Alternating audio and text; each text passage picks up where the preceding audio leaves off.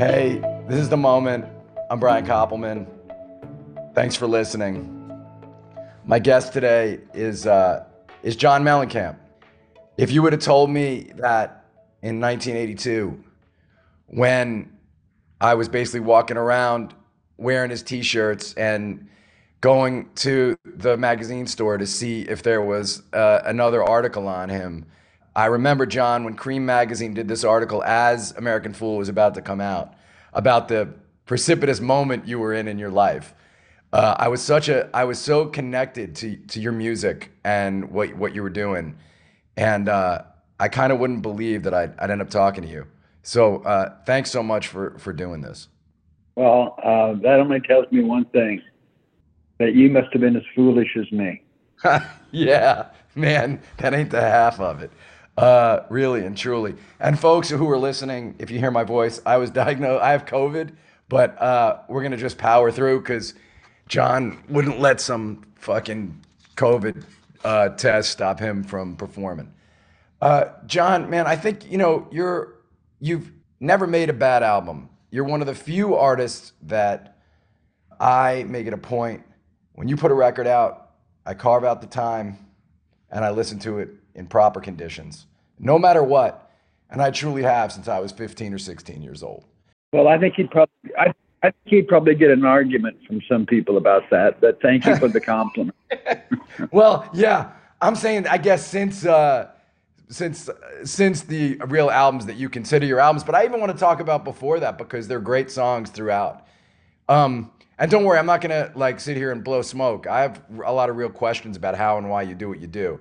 But the truth is that you're an artist who's always been of serious purpose, where the records have always had serious purpose, and require, I think, someone really listening. And I had thought the late career masterpiece was Plain Spoken, but that turns out to have been a warm up for Strictly a One-Eyed Jack, your new record. Which, folks, if you're listening, come for the Bruce duets, but stay because this album to me is like the closest thing to a modern folk blues album. John, it reminds me of World Gone Wrong and Good As I've Been to You, except these are all original records.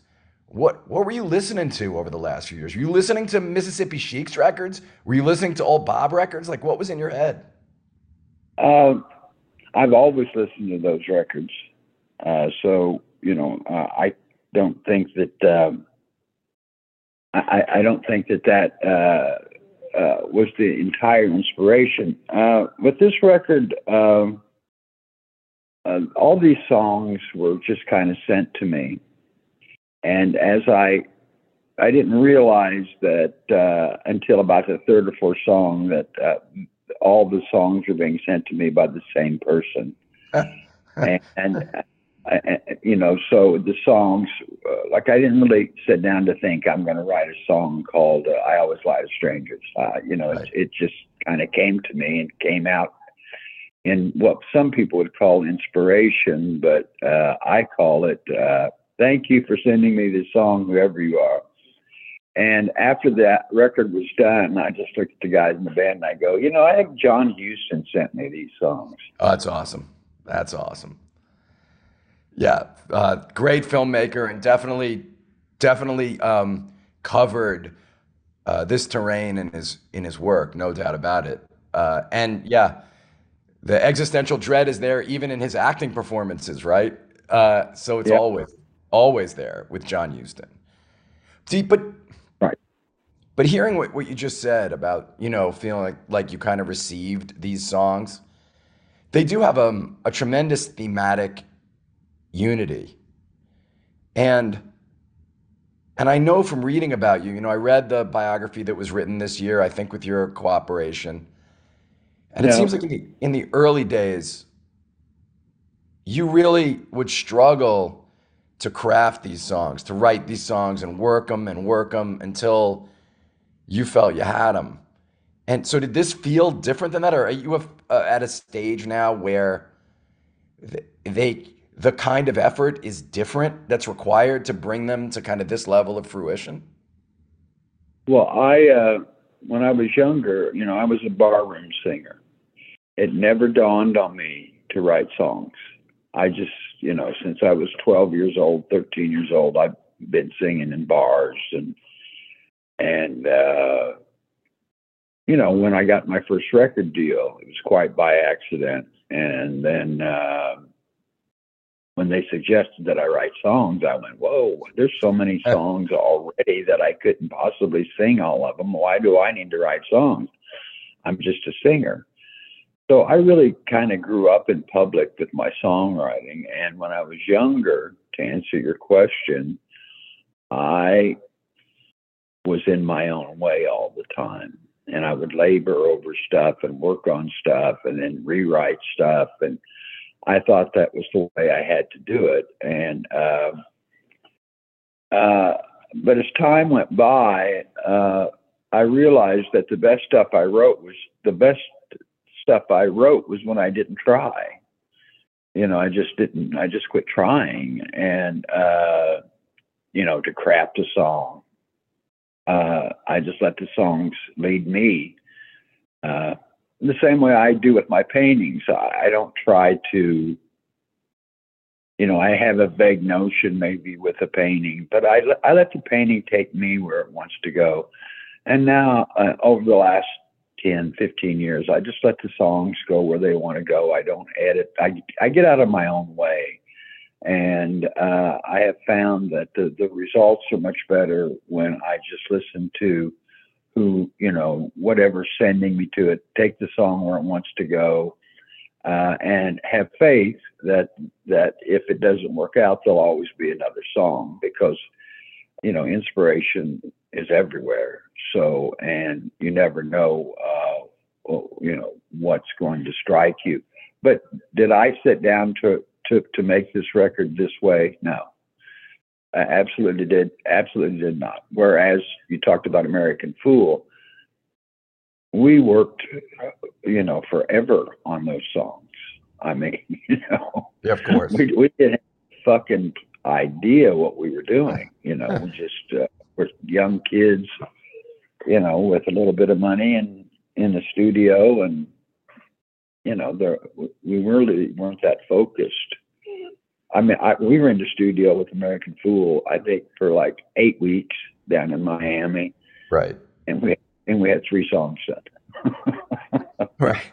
You were obsessed though, right? I mean, when I read the book and knowing what I remember of who you were, it does seem like you were obsessed with somehow getting your sense of what was the bullshit of the world on tape and communicating what you wanted to communicate. It just seems to me like you just didn't know how to as well as you do now. Well, and that's a proper observation. I didn't know how to. Not that I know how to now that much better, but at least making the records now is fun. Right. Early on, it was a struggle. I mean, when we recorded a song called Jack and Diane, Yes. I mean, that song took forever to make, and then when it was done, I thought, oh, this song will never. But here it is, 40 years later, and the song is more popular now than it was when it came out. I mean, it surprises me. I read somewhere where Jack and Diane have become the Frankie and Johnny of the rock generation. Yeah. And I thought that was a good thing. Well, what's fascinating about Jack and Diane, John, and even American Dream, but let's start with Jack and Diane is that is a song that has a lot of the themes that are at play on this record, but people didn't notice it because of the hand claps. People in their souls noticed it, but intellectually, I'm not sure people understood what you understood. And you were literally, hold on to 16 as long as you can, because changes come around real soon, and that leads to death. And all the shit that you're talking about now, facing the wait, not wanting to waste your time. To me, man, it's all in to try to hold on to that night with the chili dogs. And that somewhere inside of you, your anxiety, your the abuse you face, all of it, the anger. It feels like you were an old man at a young age, even though you were writing songs that got on pop radio.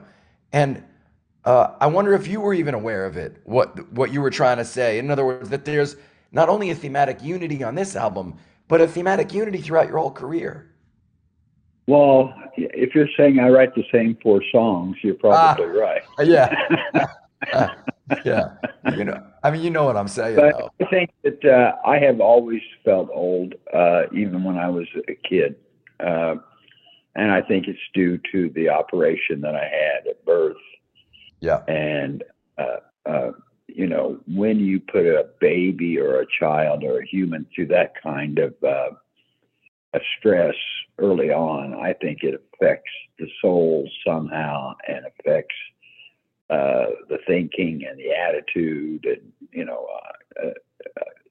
there's just not a lot of guys on this earth walking around with what I had and are still alive. It's just, statistically, it's impossible. right. When I had my operation, when I was, like I think I was 6 weeks old, or not even that old, there were like 4 or 5 other kids with the same problem as having spina bifida as me, and all of those kids died on the operating table, and one other girl made it till she was 14.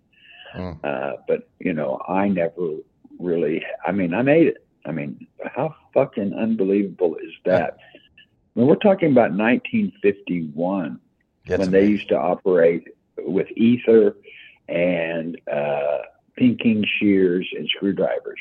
Jesus Christ. You know, Yeah. Did so and it's it, pretty. It's I've always considered myself lucky. I'm already writing new songs, and I have a new song called "Luck Is Thinking You're Lucky," right. and Oh, that's great. and I It- and I think that's the truth. Did it? Do you think though that it fueled a kind of duality that shows up in the records, which is both the fuck you that you always had, which is like I've been through what I've been through, so I'm fearless, but at the same time you're fearless that you've just always had an understanding of how fleeting it is because it was sort of drilled into you at such a young age. I've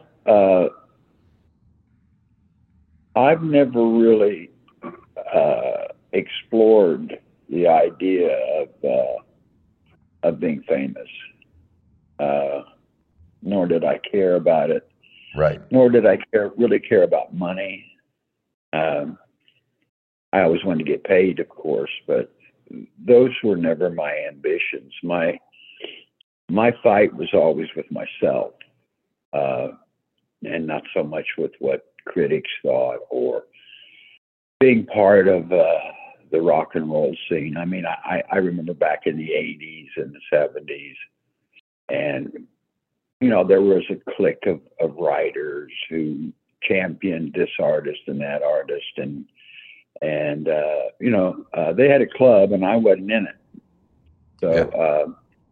I was very aware of that, but at the same time, didn't really care about it too much. I can't say that as a young man, it was like, wow, how come this guy gets this great review and I think my record's better than that, and I don't get that review. Well, it was just that I started out behind the 8 ball with Johnny Cougar, and it was a clique. Johnny Cougar was not as cool as the Beatles. So just, I mean, even the Beatles, if you think of that name, could it be any sillier? The Beatles, really. Uh, so, look, nobody said this world was fair. Nobody said that there was going to be a free ride, and nobody said there was guaranteed happiness, no matter what came from it. And I realized that at a really young age, that happiness is not guaranteed. You can do whatever you want or whatever they tell you to do as a young person, and Yeah. it just never works out. I mean, now as an older gentleman, I never plan any more than like 20, 30 minutes in advance, That's because hilarious. I mean, that's hilarious. plans, making plans. It's like, this interview. We had planned on doing it at a different time.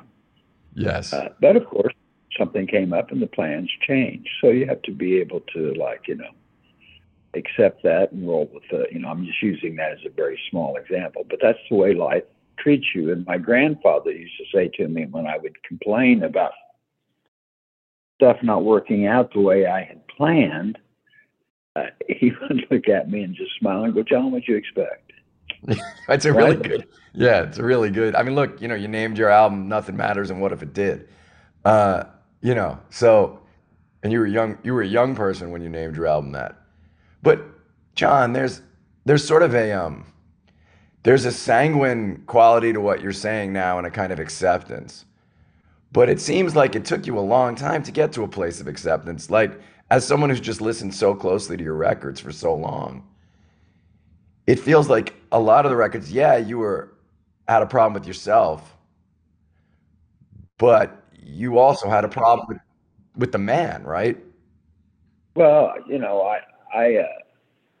I'm not for everyone. I'm just, I'm, I'm just not for everyone, and I don't take orders very well. I mean, there was once upon a time, a long time ago, they wanted me to be an actor, and I was offered all these. I mean, I could name off 20 successful movies I was offered, and I was just said, no, I'm not taking Right. my shirt off in this fucking movie. I know I'm not, and I had the biggest agent in the world at the time, and Yeah. he came to me with great movie parts, but I just wasn't interested in it. I was just like, no, I'm not doing that. And he would like go, John, do you understand what you're passing on? I'd go, yeah, I got it. And that's the other thing too, Brian. I've never been afraid to walk away from anything. Anything. Yeah. Right. I'm not afraid to walk away from anything. I'm not afraid to walk. Do you ever see the movie HUD? Of course. Okay, when he slams the door and he kind of goes, Yeah, that's I've you. always, I've always felt that was my future, and have accepted that's what's going to happen. Because, like I said, and like if you read the book, you see that I'm not for everyone. Some of those guys, and by the way, I did not authorize that book. My manager facilitated some people for him to talk to, but other than Got it. that, no, I. But the guy had interviewed me a couple, three times for. He was the editor of a magazine called Mojo, which was at the time a big rock magazine in Europe, and that's how he had quotes from me. But and he's a He good had, guy. yeah, and he clearly had a lot of. You could tell he really cared that he was in it for the right reasons. I felt like reading it, John. Like he was not trying to sell you out. He was trying to get the story right. It felt like, Yeah, but and he worked like 3 years on that thing. yeah, I, Which I thought was quite. It's like, I told Randy to tell him, my manager, once. I said, "Tell him that John Mellencamp's just not that fucking interesting."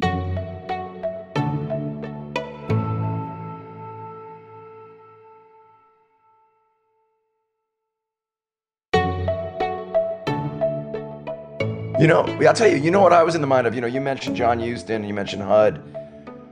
As I've been listening to the new album, I've been thinking about a different movie character, really a novel character, Woodrow Call. From Lonesome Dove. And Uh huh. I've been thinking, if you think about the kind of bleak landscape, interior and exterior, that you're writing about on this album, you could see that if Woodrow Call ever made a record, this might be the record he'd have made. Well, that was written by Larry McMurtry, Yes. and I only made. I directed and made one movie, and it was written by Larry. And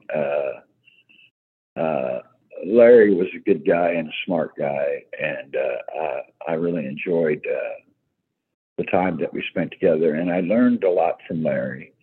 Larry was was just as simply uh, strictly a one-eyed Jack himself. In other words, he wasn't Yeah. afraid to say fuck you and no, and I'm not doing that. And I would see him get notes, in the margins from secretaries, and he would call me up and go, "What the fuck, dude? I'm not changing this because some girl in some office thinks that I need."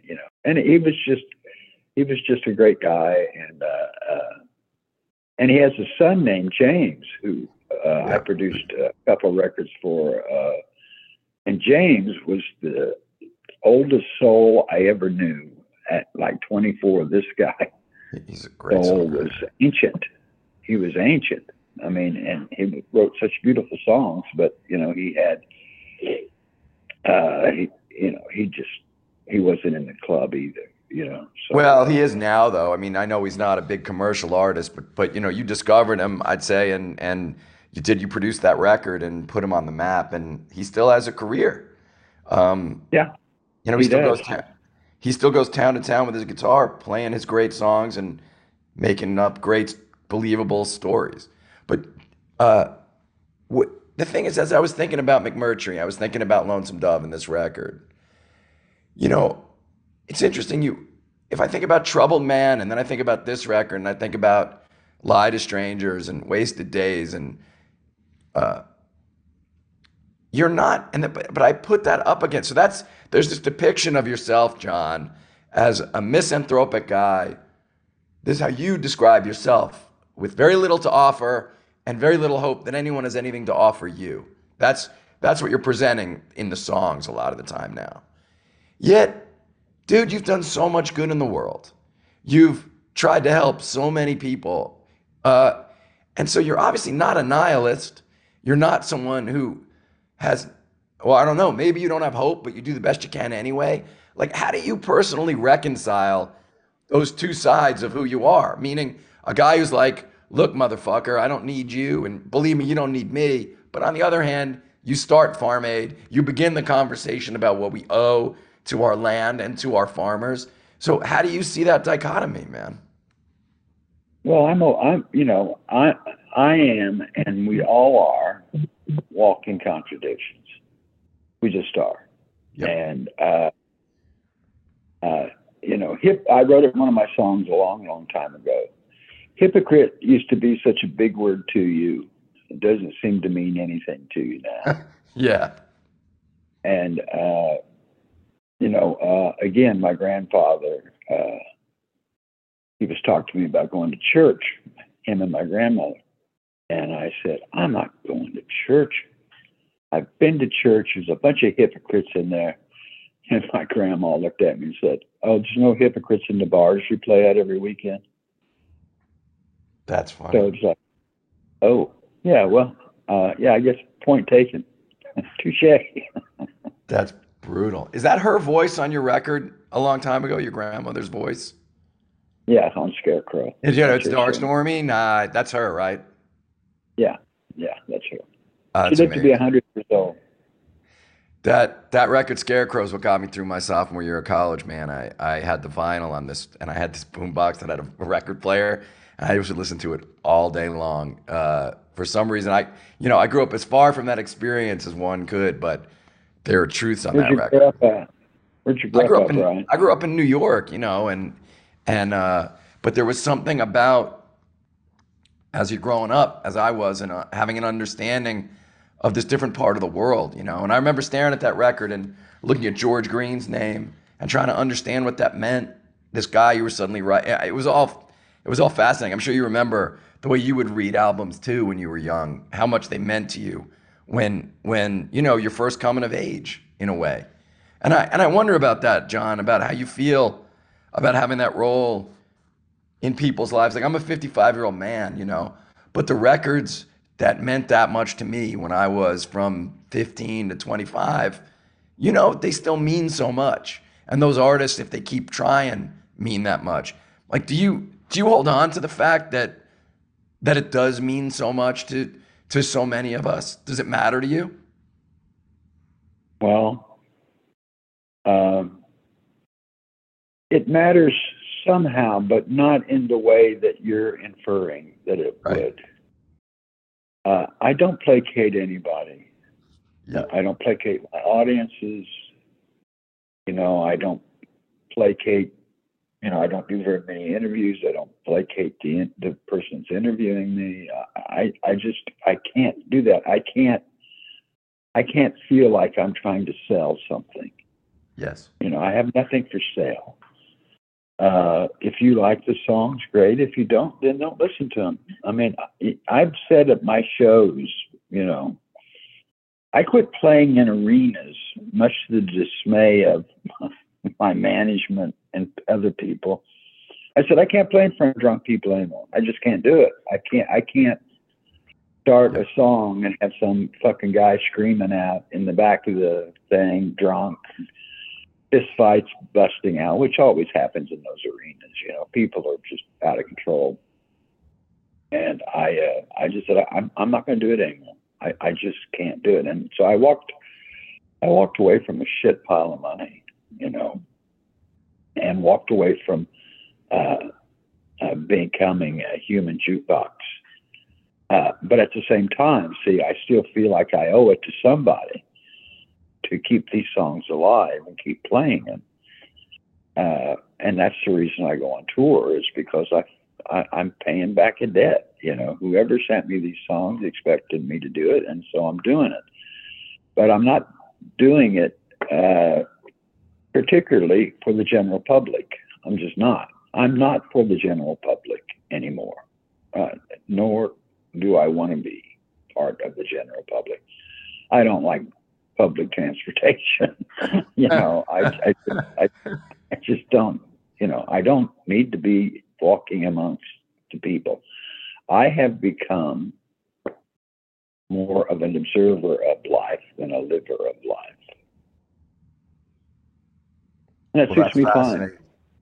I mean, that's a very writerly sort of an approach, obviously, right?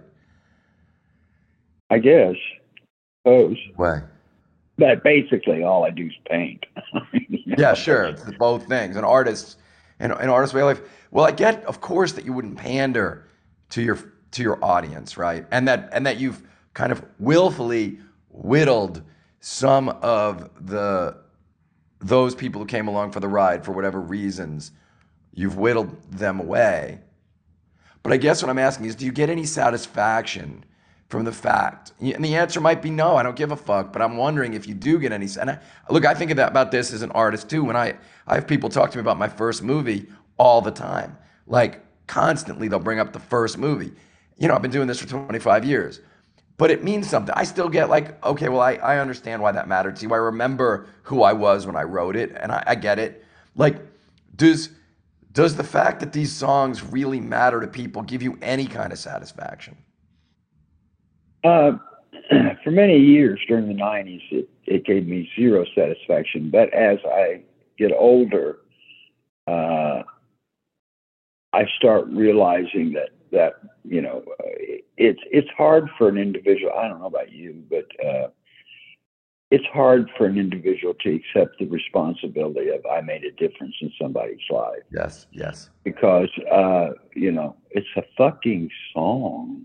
It's Yeah, just a fucking song. It's meant to entertain, perhaps dance to. And a friend of mine, John Prine, and I yes. used to laugh Sorry. about, would it be all right if somebody would just once listen to the lyrics to our songs? What do you think somebody could just one time sit down, and all the people in the world, just one fucking person sit down and listen to the lyrics? But it all goes back to the Dick Clark show. I had a good beat and he's easy to dance to. Yeah. Well, but you and Prine are two people who people do. I mean, I understand the joke, of course, but like, I mean, John, I just sang back to you the thing your grandma sang that was an intro to a song on a record you made 38 years ago, and I didn't go listen to it. I haven't put that record on in 6 months. I didn't listen to it to prepare for this. Like, that's how deep the shit does get into the people who care. And while you say it's just a song, when you make art, it it is an agent, or I've always felt art is an agent to connect, to change people's interiority a little bit. Do you not see it Yeah, that well, way? Is it see, only I've never wanted to change anything. I've never wanted to hang on any crosses or fascinating? jump up on any soapboxes, anything like that. The art of being an artist for me is to be surprised with the art when it's done. If it's a painting, oh, I'm surprised. Sometimes I'll write a song and uh, put it down and not find it for 3 or 4 weeks, and then I'll pick it up and go, "Wow, did I write that? When did I write that?" Yeah. No, I never really wanted to. Felt like it was my job to change anybody's life, or you Wow. know. I had a girlfriend once that said, John, and she was a famous actress, and she said, "We've been to the moon and we don't need to go back." And I could not disagree with her. And Well, I thought that's a good point, because you find out there's nothing up there. but all right, so just knowing you're a guy who lies to strangers, the only thing I think is maybe, or that makes me think a little bit that there's a little bullshit, is that, like, you put a record like Scarecrow out, you Right. don't you have some awareness of the fact that you're calling out a fucked up system, that you're pointing the world, rain on the Scarecrow, blood on the plow, that uh you're using your play. You were a gigantic rock star in that moment when you made that record, and that's the title of the record. You know what the cover of that record was, and it's like, aren't you in some way using the art? Not in the moment of creation. I get that the moment of creation is a moment of not giving a fuck about the external, but dude, that record starts a movement that you then own that movement with Farm Aid. Like, is isn't that true? Am I wrong? To be perfectly frank with you, I had never thought of it in that fashion until you said it. Fascinating. Never. Never thought of it in that fashion. Would never assume that I started a movement of any kind. I have always, I think I wrote it in a song many years ago, I'll work at something if I believe in the cause. Yeah. And that's about all. I could never be so presumptuous to think that I started any movement. Only perhaps I have written some songs that have entertained and periodically, sometimes, touch somebody in some way. But other than that, that's all the credit I can give myself for uh, anything that I've ever done, because I was there when it was going down. you Right. know, I was there when it was happening. So the songs to me are totally mean totally different things to you than they do to you. You know, like on the new record. I mean, there were. I mean, I'll give you the best example. On Lonesome Jubilee, I made a record Yes. called Lonesome Jubilee, Yes.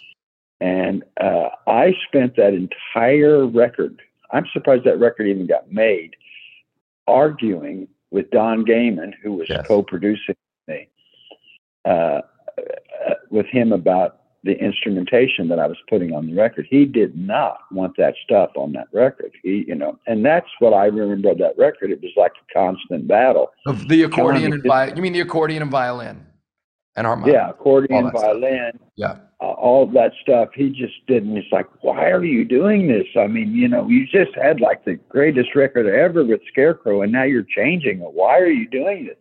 And I mean, it was a fucking constant battle with this guy. And I don't think we made a record together ever since, because he just made it so, I don't know, uncomfortable. He was a wonderful engineer, but he just really had no idea or vision on progressing as an artist, and he just didn't get it. You know, he was a technical guy, and he ended up making some pretty good records on his own. But I could tell by listening to the records that it was just, you know, mimicking what he had learned with us, which is okay.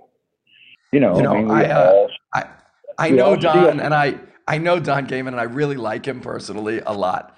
And but I've it's always kind of broken my heart that you guys couldn't. You know, he went on and made that REM record, and then the Hootie record, and the Tracy Chapman record, uh, and had success. And you felt like though that tension. And I always thought Don was, you know, a pretty beautiful cat, meaning he's not a bullshit artist in a record business. Like I like the fact that at least he'd argue with you, John, as opposed to just bad mouthing you to someone else and bullshitting you to your face, you know. Uh, but Well, you go ahead. that's not, your interpretation of it is not exactly spot on in my mind. And don't get me wrong, if I saw Don, I would be polite to him and he'd be polite to me. And we owe each other a lot. I totally get it. But I'm just saying that once again, um, I can't take direction. You Right, know, but and I so I think can't. where you were starting to go is you were saying, you know what, we imbue this stuff with this magic, and you were there when you were fighting to just get what you heard in your head right, and you weren't thinking Yeah. about the effect it was going to have at all, right? No, I didn't care. I didn't care about that. I didn't care about that. I didn't care about, you know, I mean, it's not that I didn't care, but it was not the main motivating part of making that record that way. You know, I was, you know, I don't know about you, but I was tired of guitar solos way back a long time ago. Right. It's like, oh my God, here comes a guitar solo. Wow. Okay, we've seen it. You know, we've heard it. No, We've of got course, it. man. I remember when you brought Lisa Germano into your band, and it was just as exciting as when Bruce had Clarence. It was a total change up, no doubt about it. Like a And big deal. Yeah. Lisa was such a piece of clay. I mean, she was just so young and so, you know, a whole person when that violin went up underneath her chin.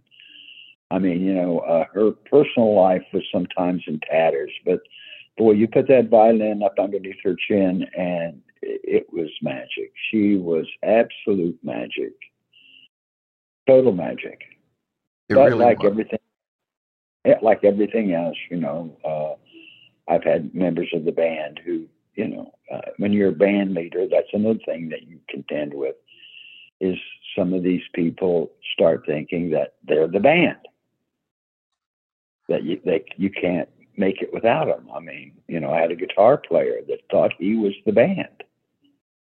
And so he had to go out on his own to find out that he wasn't. Well, yeah, how do you think about that or process it? Like, obviously, you know, Billy Joel went through it with Liberty, and you went through it with Kenny, who, you know, reading the book, it was fascinating to me to find out which record Kenny didn't play on, and he admitted it, you know, but then what he did play on. And he was such an identifiable part of Well, your you band and know, your, I'll tell you what. I said it to Andy York yesterday.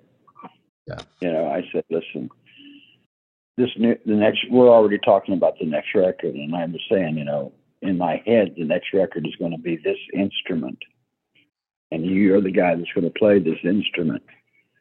And you know, I intend to make that instrument as prominent as we made Kenny Aronoff's drums, huh. because you know, I love Kenny, but he never was as good on anybody else's records as he was mine. And it was because, you know, I wrote Hurt over him. You know, I have talked to Kenny, and people, he'll go into a session and people go, play the same thing you played on, you know, one of Mellencamp songs. And it's kind of like, well, we never did that. You He know, told me an incredible story, John, that puts you in a very good light. Now, he told me that, and you may remember this differently, but he told me that when he was playing on Hurt So Good, that he was playing it too fancy, and you told him to play it opposite handed because you wanted it to sound more rudimentary and basic. And he said that you freed him and changed him forever as a drummer for the better in that moment. And do you remember it that way? I don't know that I freed him as a drummer, but I sure did fucking quiet him down with all his over the place. Because Kenny was a jazz drummer, you know, and when he joined the band, and it was hard to break him of that. And if you listen to him play on other stuff, sometimes, you know, you'll get like, whoa, Kenny, boom, boom, crack, my friend. Boom, boom, crack.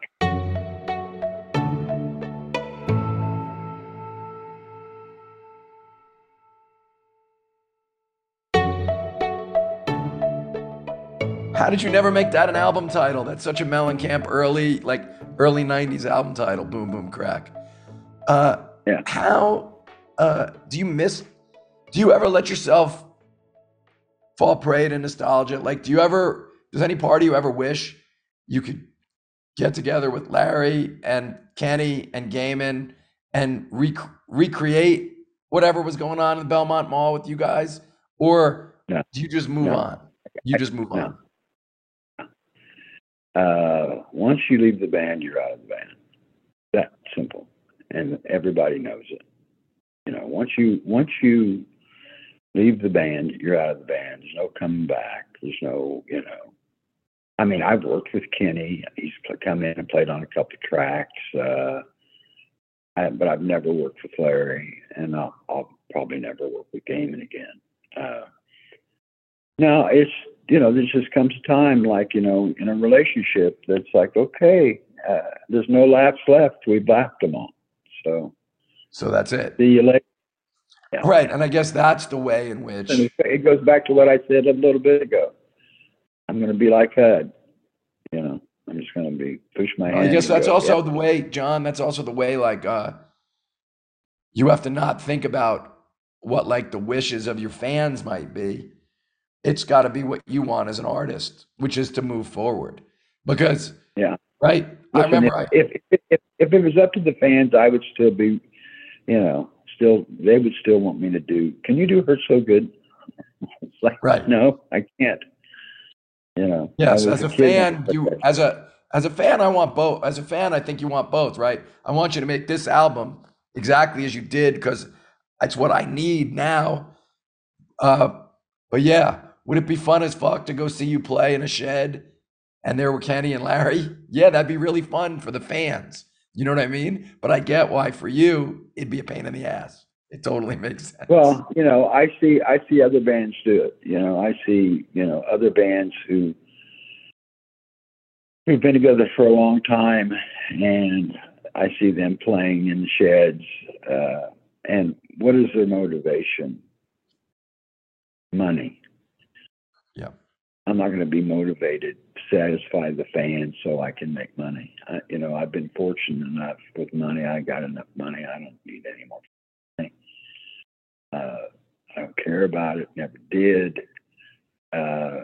So why would I even entertain it? And here's another thing, Brian. I'm not nostalgic. I'm not nostalgic at all.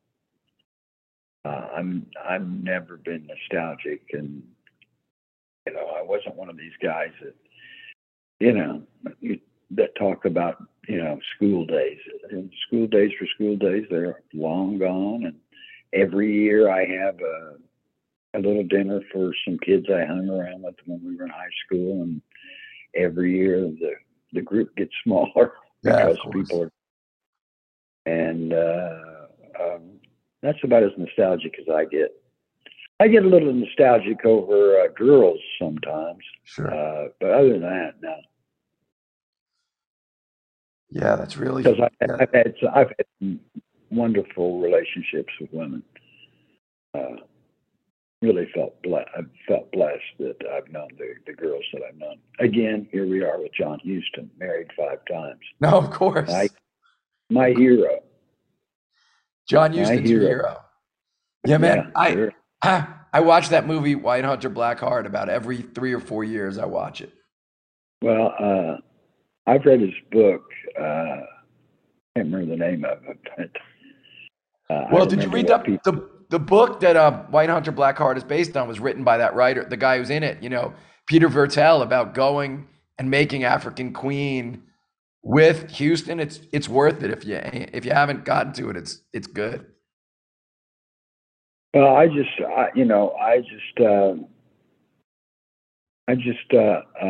admire Houston's guts Yeah. and his moxie and his ability to uh, keep it himself.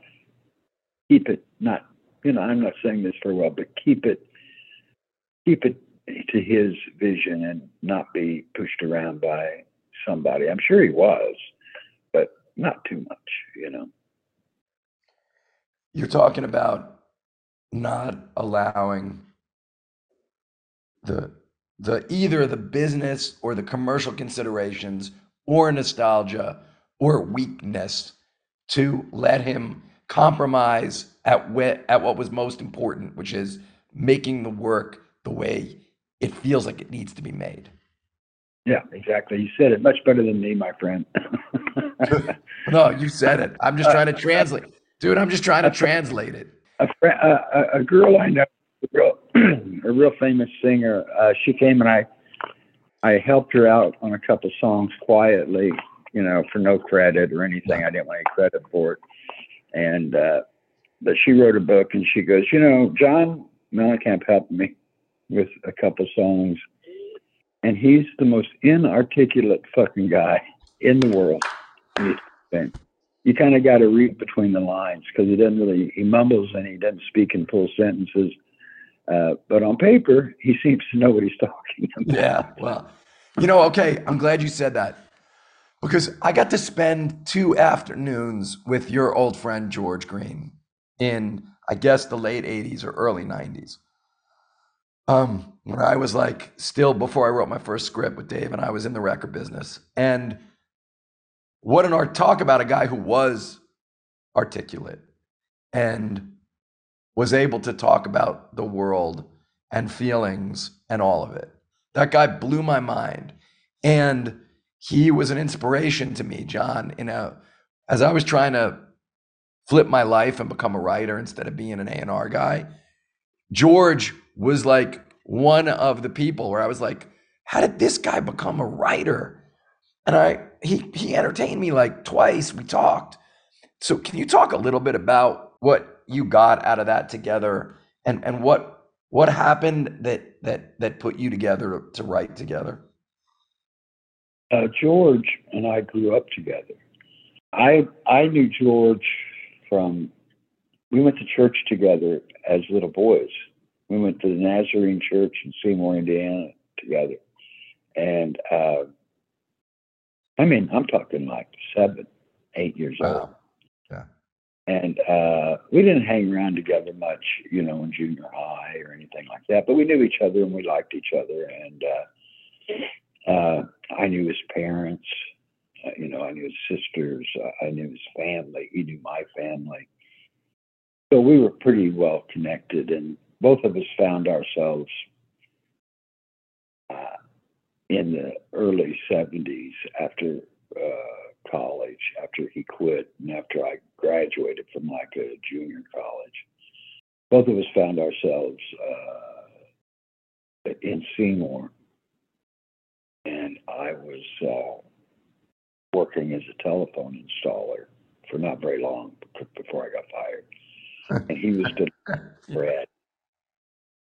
He was just a bunny bread man. Right. The bunny bread man. Yeah, he would go around to stores and deliver bunny bread to the stores all around, and that, and we just looked at each other and just kind of went, because there wasn't that many guys left to see him. Everybody had moved away, or so him and I were kind of, me and him and a couple other guys were kind of forced together just by, we knew each other because we were the same age. And George always liked to talk about his novels that he was writing. And I'd always give him shit. And I always go, George, you're never going to fucking write a novel. Huh. You don't then suspend him a fucking gnat. How do you expect to write a fucking novel? That's And funny. he was like, this is going to be different. I said, you know, maybe we should like try to shorten it to like song lyrics. That's fucking hilarious. Yeah. Maybe we should try like, you know, you have the attention span to write some good lyrics because I see some of the sentences that you've written in this novel that you're never going to finish. Because his attention span was not long enough to complete an entire novel. He would lose interest and he'd be on to something else, you know, because once he had it worked out in his head, it was done. It Oh, I never really understand made that. it. It never made it to paper, or half of it made it to paper. So he would start, you know, sending me poems, and then I would dissect the poem. And generally, the way it worked between George and I, George would write like the verse, and even before I knew how to write songs, I was always really good at coming up with melodies. You know, I can come up with a melody anytime I Sure. want, and it's not generally not too trite. But George would write the verses, and then I would write the choruses, and that's how we had hit records. Uh, you know, I wrote "Hurt So Good" with George. I was in the fucking shower and just started singing that. I sang that chorus, and George was working for me at the time as like an assistant. And I said, "Okay, here's the chorus. Hurt so good, come on." And then he wrote, "When I was a young boy," and then I would write the next line, and he'd write the next line, and Amazing. we laughed. We laughed about it. We laughed at how silly it was, but at the same time, I was playing bars, and I go, "It's really not that silly." I mean, you know, the line, you know, as silly as it sounded and juvenile, sometimes love don't feel like it should, really was kind of a very good line, because I would see, you know, in these bars. Now, see, George never played anywhere, so he never went anywhere. He never left his fucking house. He came to my Right. house. But I was always all over the place, and I would tell him, I'd say, "Man, you know, when the fucking bars close down, people will just run up to each other. Total strangers go, 'You want to fuck? You want to fuck? You want to fuck?'" And I'm just like, it amazed me that, you know, and I spent my entire life. So that's where the line, "Sometimes love don't feel like it should." It's just like, you know, I guess this ain't love, but it ain't bad, I guess. And these people would do it every night, all over the country, all over the world.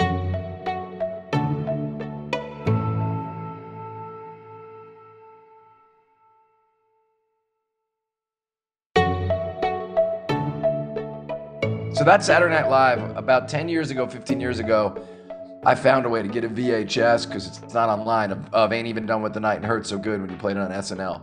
I remember being a kid and watching it, John. I remember that was it. I was like, that guy, I could tell is going to become a superstar. Did you know when you did those two songs that night, could you tell that something had changed? Brian, I don't even remember that night. Oh, come on. Come on. I don't. No, listen, I don't. The, the fact that you just told me that I did those two songs together on Saturday Night Live, my brain went, "You did? I did?" That's fucking incredible. Well, there you go. See, I you're moving I had forward. You're moving here, forward. here's all I remember about playing on Saturday Night Live the first time. I had a pair of jeans on that had a hole in the knee, and that was before that became popular. And I remember what I had on. I had on a pair of blue jeans, and I had a pair of penny loafers and white socks. And I remember my guitar player's dad, who ran Lexington, which was the drug rehabilitation place at the time. You know, man with golden arm. You know, Frank Sinatra had just gotten out of Lexington. That's where they sent on the heroin addicts. Anyway, Mike's dad was the fucking warden of that place, which is why Mike's so fucked up. He grew up. Jesus Christ. Yeah. Anyway, he grew up in that environment. Anyway, his dad sent a message to me through Mike going, John, you can't go on TV looking like that. Neatness counts. Come on. If you're going to make it, you can, you know. So that's what you were thinking about while you're playing Hurt So Good. You're thinking about fuck you, Mike's dad. But well, no, no, I wasn't. No, I wasn't thinking about it. I didn't think about what I had on. Is the point, and then because that's just the way I dressed at the time, and it was the next couple of days that his dad sent that message to me. You boys need to fucking clean up your act. You look like a bunch of hippies. that is hilarious. I think the word he used was mavros. Mavros hippies. You're talking a bunch of mavros hippies. Oh, that is really hilarious. And like the fact that's what you were focused on, and not the fact, or now that you don't remember those are the songs you played. I remember the next time when you played Crumbling Down, but you were already super famous by the next time you did SNL. I think you did Crumbling Down and maybe not Pink House, or maybe Pink Houses followed it. All right, last couple things. How did Brian, can I tell you something? Yeah. If you hadn't told me that, even this part, I wouldn't have remembered. I find that amazing. I feel like I've visited friends playing on SNL probably 5 times, and I remember every time I was there. I have a weird memory though. Like I remember making all the moves. I don't know, for some reason I remember this shit. But you're moving forward, and I'm more nostalgic than you. I try to do the thing of hold on to 16, like wherever I am. I'm trying to be present, and then to kind of hold on to it, if I can. But how did so before, John, you were talking about how there was this little club in the 70s who were the cool cats who wrote about music, and you weren't in the club. And obviously the great John Landau was one of the key guys in that group. And no, he was the leader. Yes, I mean, he was the leader. New York Times wrote something, and a lot of people just fell in line. I didn't really understand that at the time, but I do now. Yeah, but John, so this is what I was going to say. But clearly, something's come all the way around, because Bruce sings on 3 songs on the record, and "Wasted Days" is one of the all-time great things. And you guys did it together, and obviously, John and Bruce definitely talked about it, no doubt about it. If we know anything about their whole history, I have to tell you, from what I've heard, they did not talk about it. What do you mean? What do you mean? Landau didn't know Bruce. Listen, Bruce is his own guy. Of course. Bruce does what the fuck he wants to do, and I think John's his partner for sure. But I can't speak for Bruce. I don't know, but I know that my manager and Landau have spoken, and Landau said he didn't know that Bruce was even coming here to work on the record. That's amazing. I think John is such a smart guy. I like him a lot. But I did think there's something about the fact that Bruce is doing this with you, that if you were the kind of person who cared about righting the wrongs or the way that you were considered, it is a pretty nice full circle moment, don't you think? Bruce and I have talked about that. And my conclusion, and again, I would never want to speak for Bruce, but my conclusion was it was just fucking lazy journalism. How do you pigeonhole something? And I'm trying to write 3 reviews this week for 3 different magazines. And, what am I going to say about this record? Well, this guy is not considered the hippest guy in the world. So, we'll do this and we'll compare him to that. It's just lazy journalism. I mean, and I have to look at the people who wrote those things, where the fuck are they now? Because the winner of the race is still running. Yes. Well, both you guys are still running. How did it come to pass that Bruce, how did it come to pass, and how did you play Bruce Wasted Days? Did you play it for him in person? Did you send it to him? What happened? Can't remember. I think that I said we became very friendly a few years ago, and I think I just called him up and said, "You want to come play on my new record?" He said, "Yeah." And he got on the plane and he came. And he just kind of, I think he just heard it for the first time. As my recollection is, I might be wrong, that he might not have heard anything until he got there. Bruce is like my big brother, you know. He kind of gives me a look sometimes like, Hilarious. and it makes me laugh. I mean, what a great thing. I'll just say, you know, I think for your fans, when we were kids, the thought that Bruce would be there for you, that's a pretty cool thing. All right, very last question, John. I was thinking about this Dylan line as I was listening to your album, where he says, "I'm not dark yet." What does he say? I ain't looking for nothing in anyone's eyes. And it feels like your record. When I heard that and I was younger, it really made me sad to think that a great artist would stop trying to get anything from anyone else.